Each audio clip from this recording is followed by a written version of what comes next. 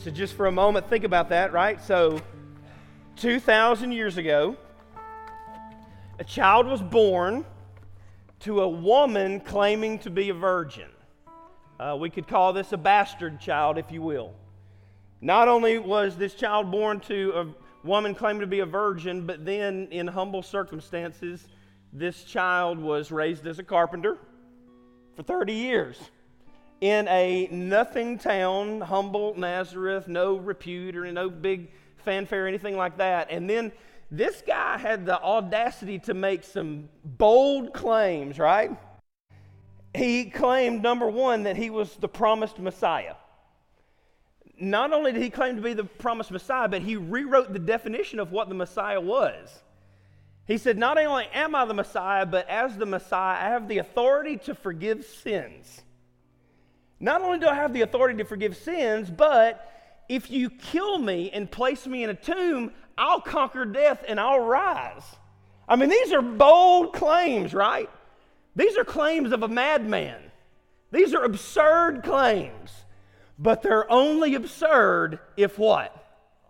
If you can't back them up. Happy Easter, church! He laid claim and he conquered it and validated it by rising from the grave. Happy Easter. He is risen. Oh, only the people over 40 know what to say. Come on, young people. He is risen. He is risen indeed, is what we say Easter. He is risen. He is risen indeed. Happy Easter. You may be seated. Well, that is what we come to celebrate today, guys. These crazy claims. This crazy claim, that, again, is only validated if you can really conquer death. And that's exactly what Jesus did. So listen, let me go and tell you some things. You look sharp this morning. You look sharp. You look great. As a matter of fact, tell the person next to you that they look great. Tell them they look great. I know it's awkward if they're not related to you and all that kind of stuff. And Easter marshmallow peeps are great. I hope you get marshmallow peeps out the wazoo. But we come to celebrate Christ. I mean, and that's what we're going to do today. We're just going to celebrate. And as I've kind of thought about the way to do this, we've done this in several ways at Safe Haven. We have celebrated through inviting the whole community to parties. We definitely learned lessons that. I don't even have to mention it, and some of you already start giggling.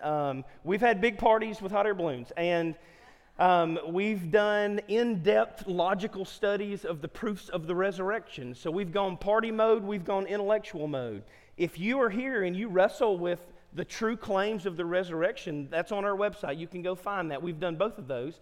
And so coming to Easter Sunday morning, I thought about, okay, well, what are we going to do this Sunday morning? And I'm just telling you, Matthew chapter 5, we're journeying through the book of Matthew as a church, and we've made it to chapter 5, verse 13 and 16, and in God's sovereignty, I don't think there's anything better we can do than just honor the text of Scripture this morning. So we're going to hang out exactly where the Lord has us as a church in Matthew chapter 5, verse 13 and 18 for just a second. It took me 21 minutes in the 9 o'clock service. That's my Easter gift to you. But this is the second service, so it does go a little longer, so give me 23 minutes, and we'll get you out of here. But I do want to look at this. I don't want to skip over what's going on here in the text. I believe this is the Word of God for us today, and we'll let it speak to us. But before I get to this resurrection word, I was chewing through with a budding theologian here at the church. Her name is Anna Rose Bell, and I was chewing through her with her this week through some theology, and particularly this doctrine that's called the union of Christ. And when we were talking through it, I didn't know that it would become the intro for the message today, but I really think it hammers home everything that this text is saying. And if we don't understand union with Christ, then we really won't understand this famous passage about salt and light. We'll walk away thinking, okay, I need to get more salty or I need to get more lighty, and we'll just miss it altogether. We really won't understand who we are in Christ. And so my intro is going to seem like we're kind of flying a plane around, but I promise you we're going to land it on the right strip, okay? But to get to this, In Christ, as a believer, it's far more than just metaphor. It's far more than just symbolism. It's deep, deep truth.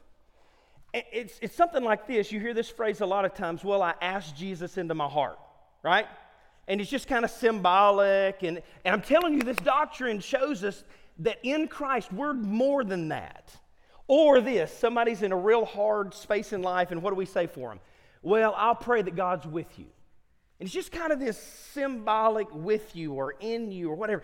And it's deeper than that if we dive into the text of Scripture. I want to remind us right off the bat who we are in Christ, and that our union with Christ is profoundly real and intensely personal. It's deep and it's meaningful, and the resurrection has way more meaning than pastel colors. All right? All right, so we're going to kind of look at this real fast. The Bible says this way, and it's going to pop up on the screen. Watch this. This is what the Bible says about you if you're a believer. Here's who you are. It says this, Romans 8, chapter 1, that in Christ we're justified. 8:30, that in Christ we're glorified. That in Christ, 1 Corinthians 1:2, you're sanctified. 1:9, in Christ we're called. Ephesians 2, in Christ we're made alive. 2 Corinthians 5, in Christ we are brand new. We're morphed into something different presently and as an eternal reality. That in Christ we are adopted, Galatians says. That in Christ we are elected, as Ephesians 1 says. And all of these are awesome, but they're only the tip of the iceberg. This is already who you are, but these are just the benefits of who you are in Christ. So let's keep going. It gets better than this. You ready for the goods? All right, here we go.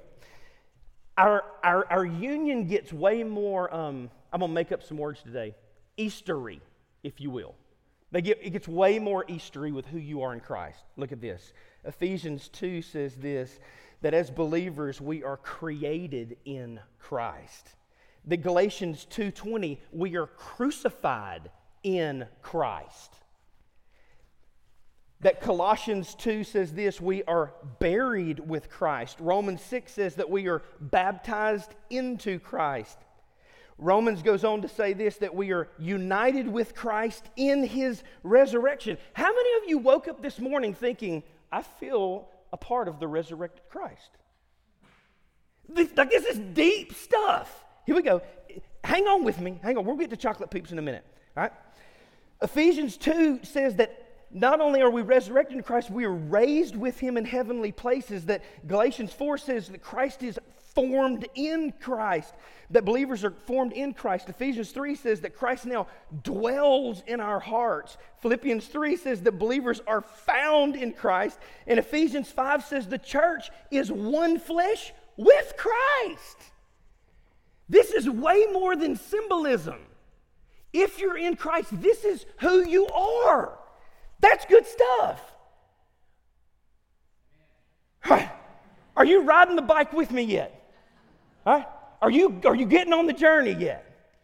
All right. Maybe this will help, because a lot of us, if you're like me, are visual learners. It gets even better than that. Here's who you are in Christ. Are y'all ready? You ain't ready, but we're going to do it anyway, right? This is who you are in Christ. The Tupperware bowl, right? Nothing great, nothing grand, pretty simple, but this is nonetheless who you are. Here's what Scripture says that you are in Christ, united with Him, grafted with Him, if you will. The Bible says this in Colossians chapter 1, verse 27, that if you're a believer, Christ is in you, the hope of glory. Now that already starts changing some stuff, doesn't it? Your color changes a little bit, if you will. You begin tasting a little more salty, maybe a little more lighty, right? Already, this is who you are. In you, Christ, the hope of glory. Your former state, take it, leave it, kind of garbage. Christ in you, hope of glory. Now we talking, baby. All right? But it doesn't stop there. For the believer, Colossians then goes on to say this, Christ is in you, but you are now hidden in God. Shut up. Right? Right? So now not only changed from the inside, now changed from the outside, you're still really there, but your whole identity is changing, and it doesn't stop. Better than not only Peeps, but candy cotton Peeps they invented this year it is. This is better than that because Ephesians goes on to say that in Christ you are also sealed with the Spirit of the living God. That's you.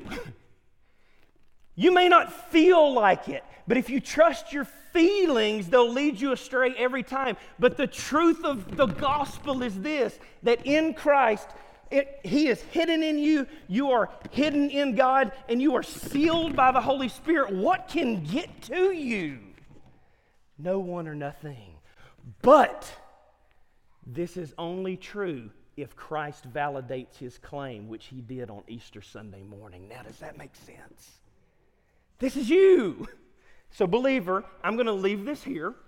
And if you go off in Wonderland worrying about your ham that's going to burn, just go back to here. All right? Just go back to here or look at the cross. Go somewhere else. But remember who you are. And I say all that to say this. If we don't understand this, you will not understand Matthew chapter 5, 13 through 16. You'll think that in your own effort you can become more salty and more lighty, and you will miss it, that it's only through the power of the gospel that you'll become either. That's it. And so, we're going to look at that text today.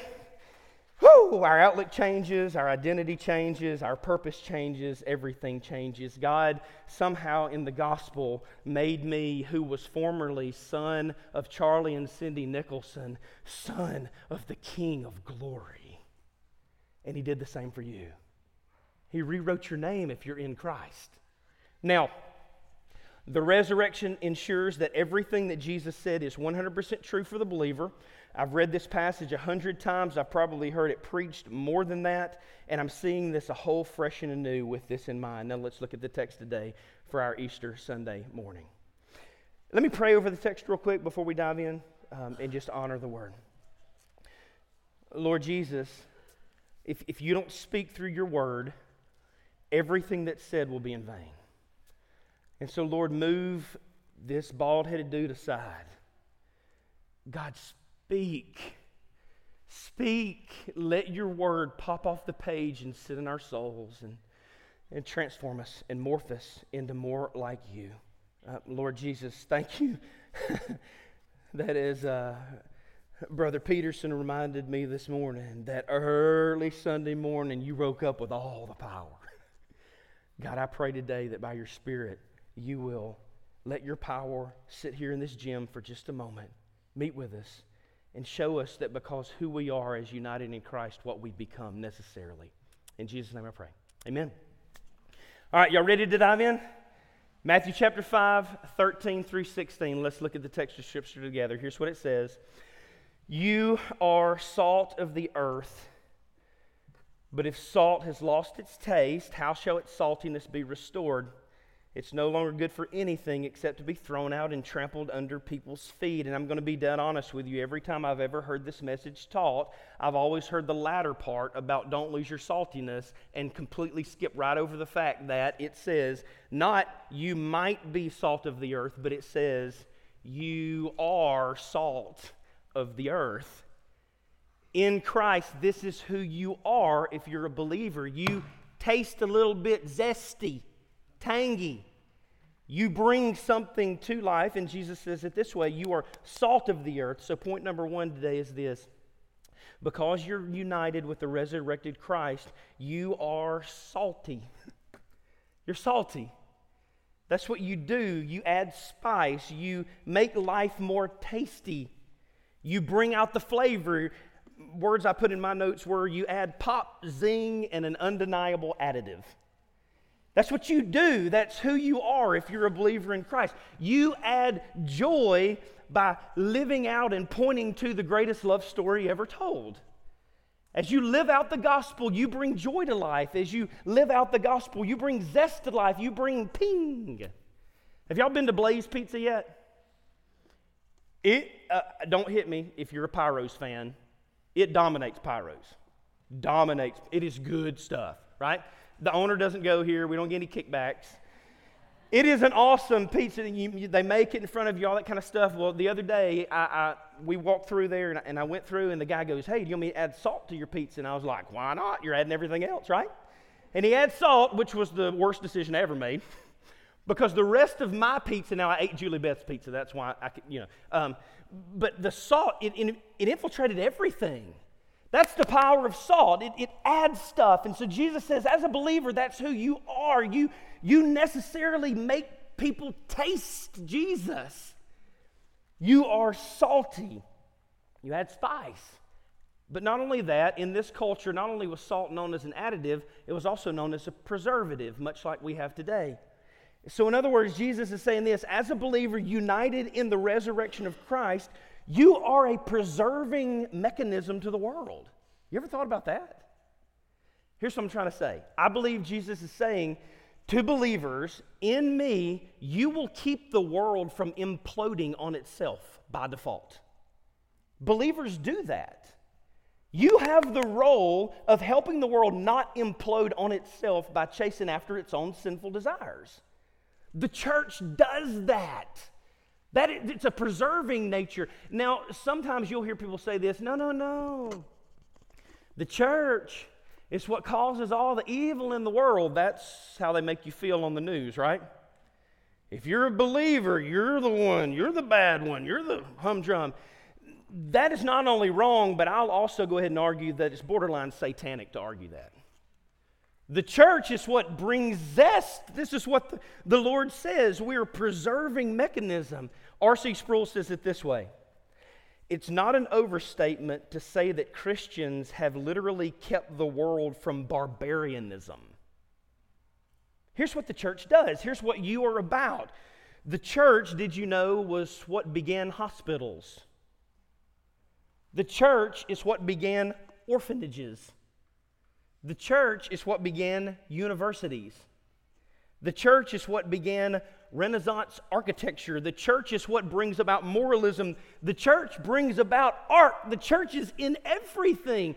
I love this about Bach. I don't listen to much Bach, right? But I do love this about Bach. Bach, on every one of his compositions, at the very bottom, did you know this? Fun fact. He would write SDG. Now you go, well, that doesn't sound like his initials. It wasn't.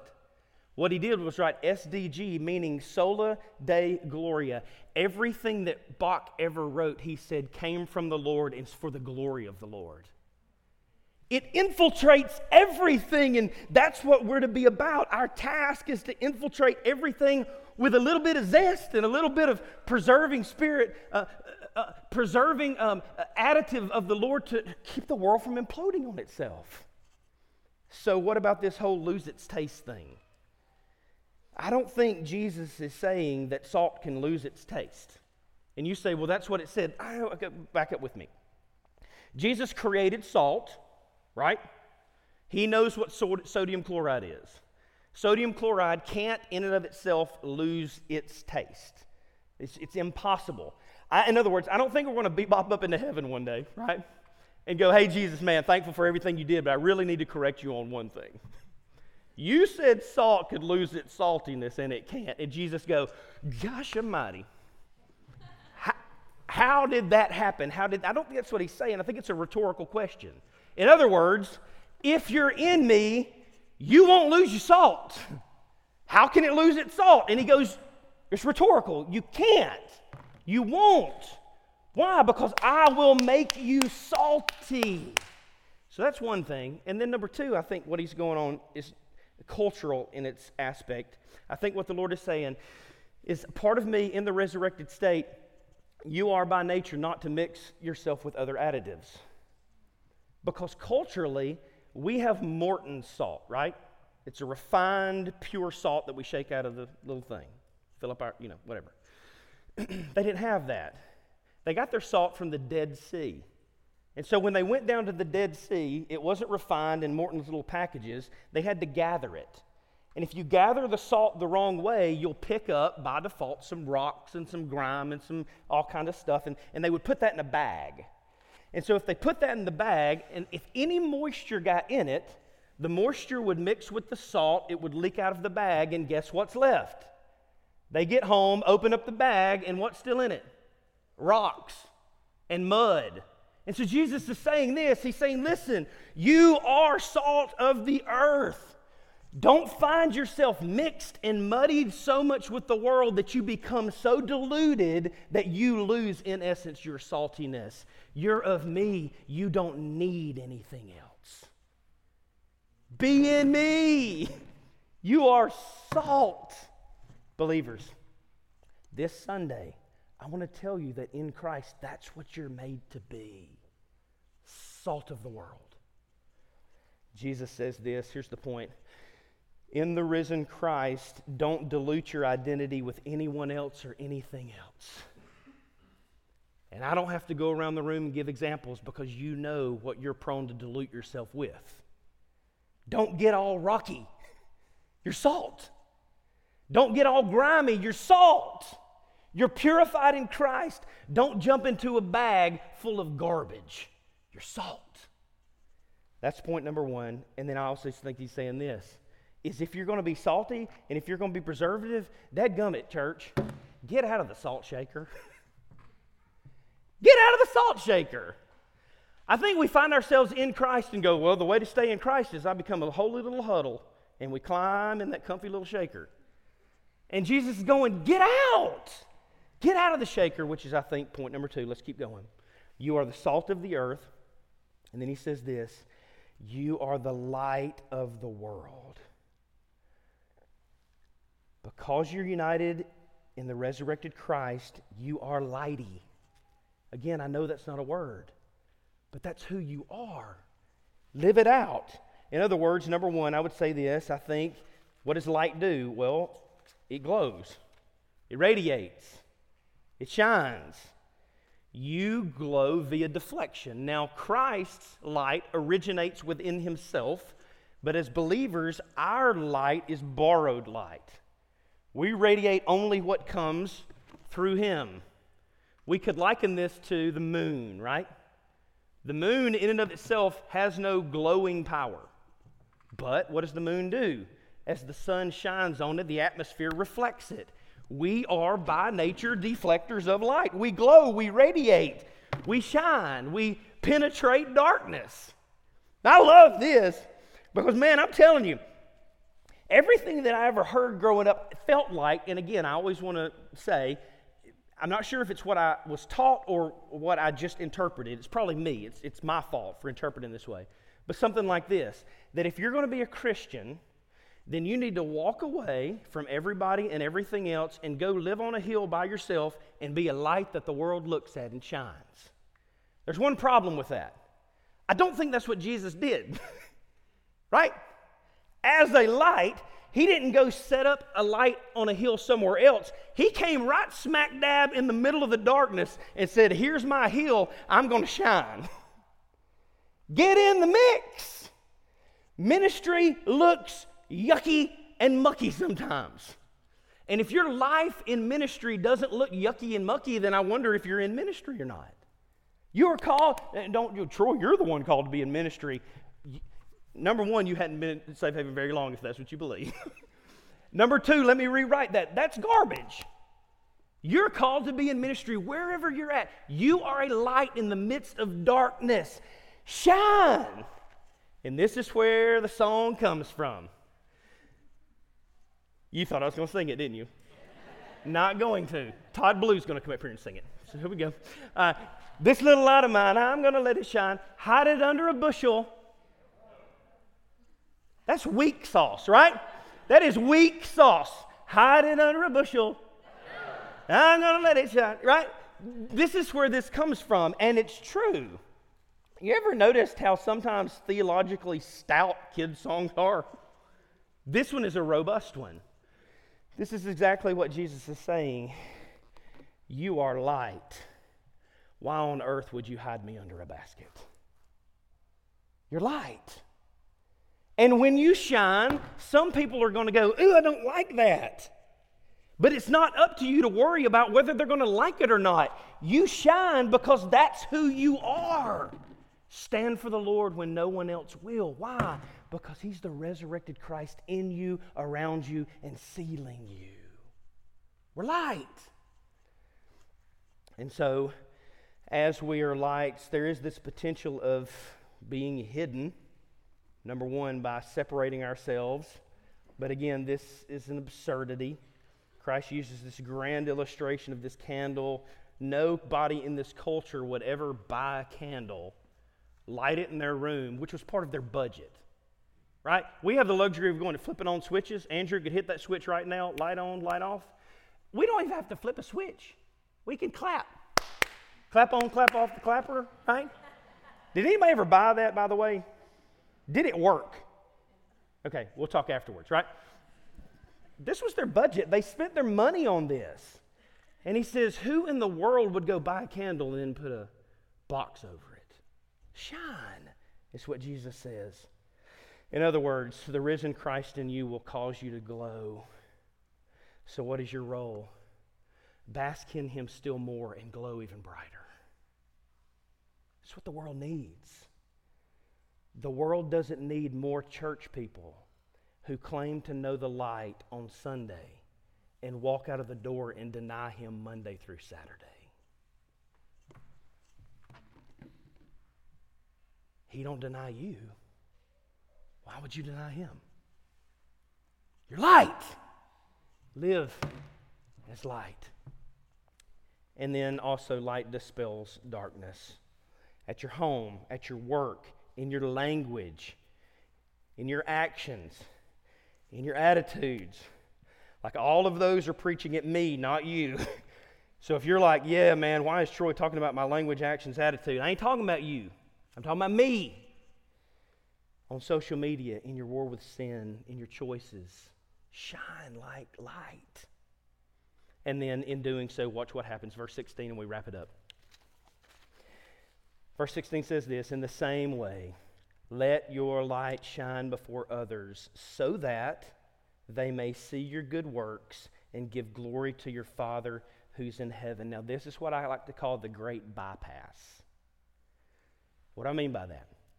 There's a way to shine your light that bypasses you and goes straight to the glory of the Father.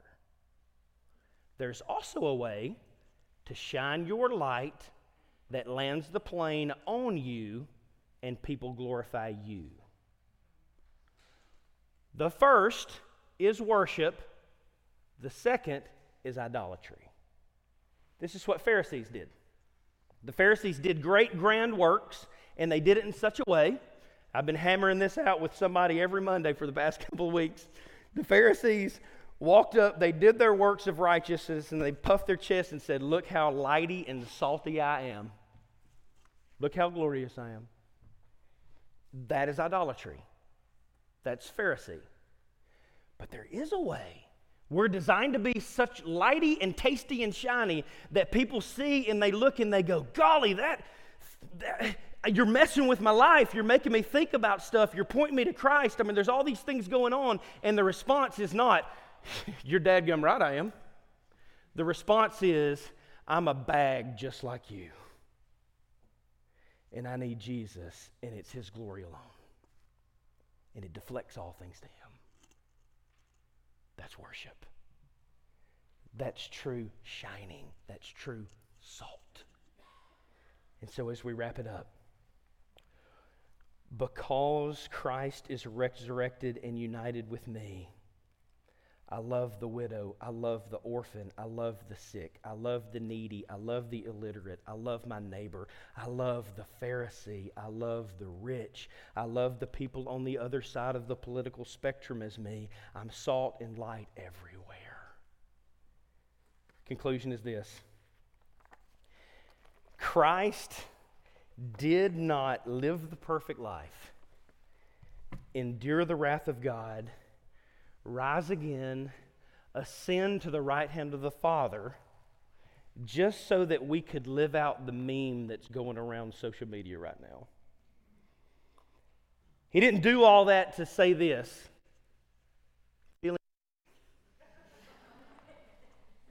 may or may not live for Christ today, I don't know.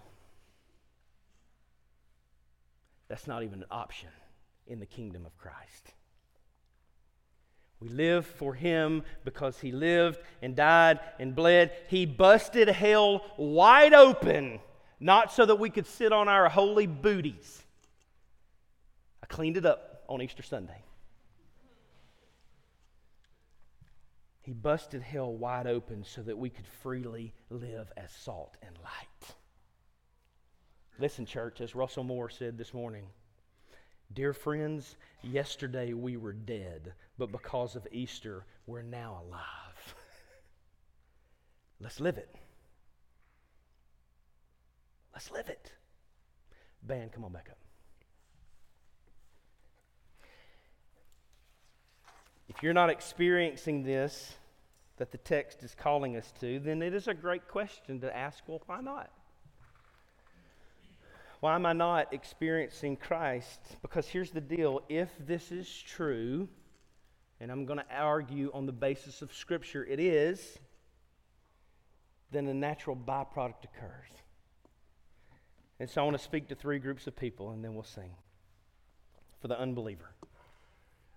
For the one here in the room today who goes, oh, I only came because my mom wanted me to. I don't believe any of this garbage. Here's what I would say to you. What will you do with your guilt at the end of the day? What will you do? Will you blame Mother Nature? I didn't know. Will you go, I didn't have enough time? Well, you're hearing the gospel today. Will you go, well, I just worried more about what they thought of me? Then the Lord will say, well, then you can go worship with them forever without me. Why would you rest on your own righteousness? It's Christ and Christ alone. Trust in His finished work today. Don't wait. So, unbeliever, give your life to Christ today. Easter. It looks like this. Confess your sin. You trust that Christ's righteousness will sufficiently cover your sin, and you commit to Him as Savior and Lord in everything. And right now, some of you are so nervous and your heart's about to pound out of your chest. You're like, I wish this dude would shut up and quit talking about that. Don't worry about me. That's the Spirit knocking on your heart, not this dude. Trust in Christ today. Let today be the day of salvation. Believers. Oh, man. I could preach a whole nother sermon, but I'm not, because I promised you, time-wise. Hey, church. Let's don't live like mud. The world doesn't need another group of people living like mud. Let's clean it up. Well, I botched it up yesterday. Good. Christ died for that. Let's clean it up and live anew tomorrow. That's what grace is all about. It's scandalous. It draws a clean line in the sand and gives us hope for tomorrow. Start after you eat your marshmallow peep. Right? No, don't do that. Do it before. Okay. Because it may choke you to die. Okay, I'm way off. Now, the resurrection isn't a cute story. It's real. And it's got super real consequences. Happy Easter. He's risen. He's risen indeed. Let's pray together.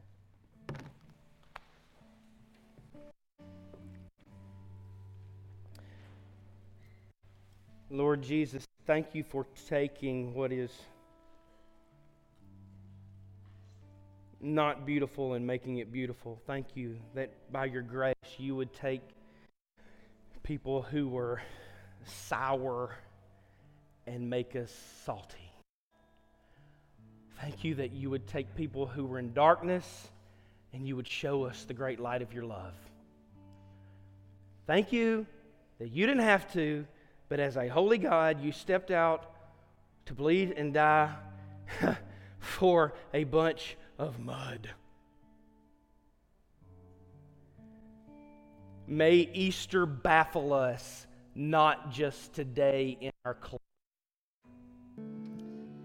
Now, may the God of peace, who brought again from the dead our Lord Jesus, the great shepherd of the sheep, by the blood of the eternal covenant, equip you with everything good, that you may do his will, working in us that which is pleasing in his sight, through Jesus Christ, to whom be the glory forever and ever. Amen.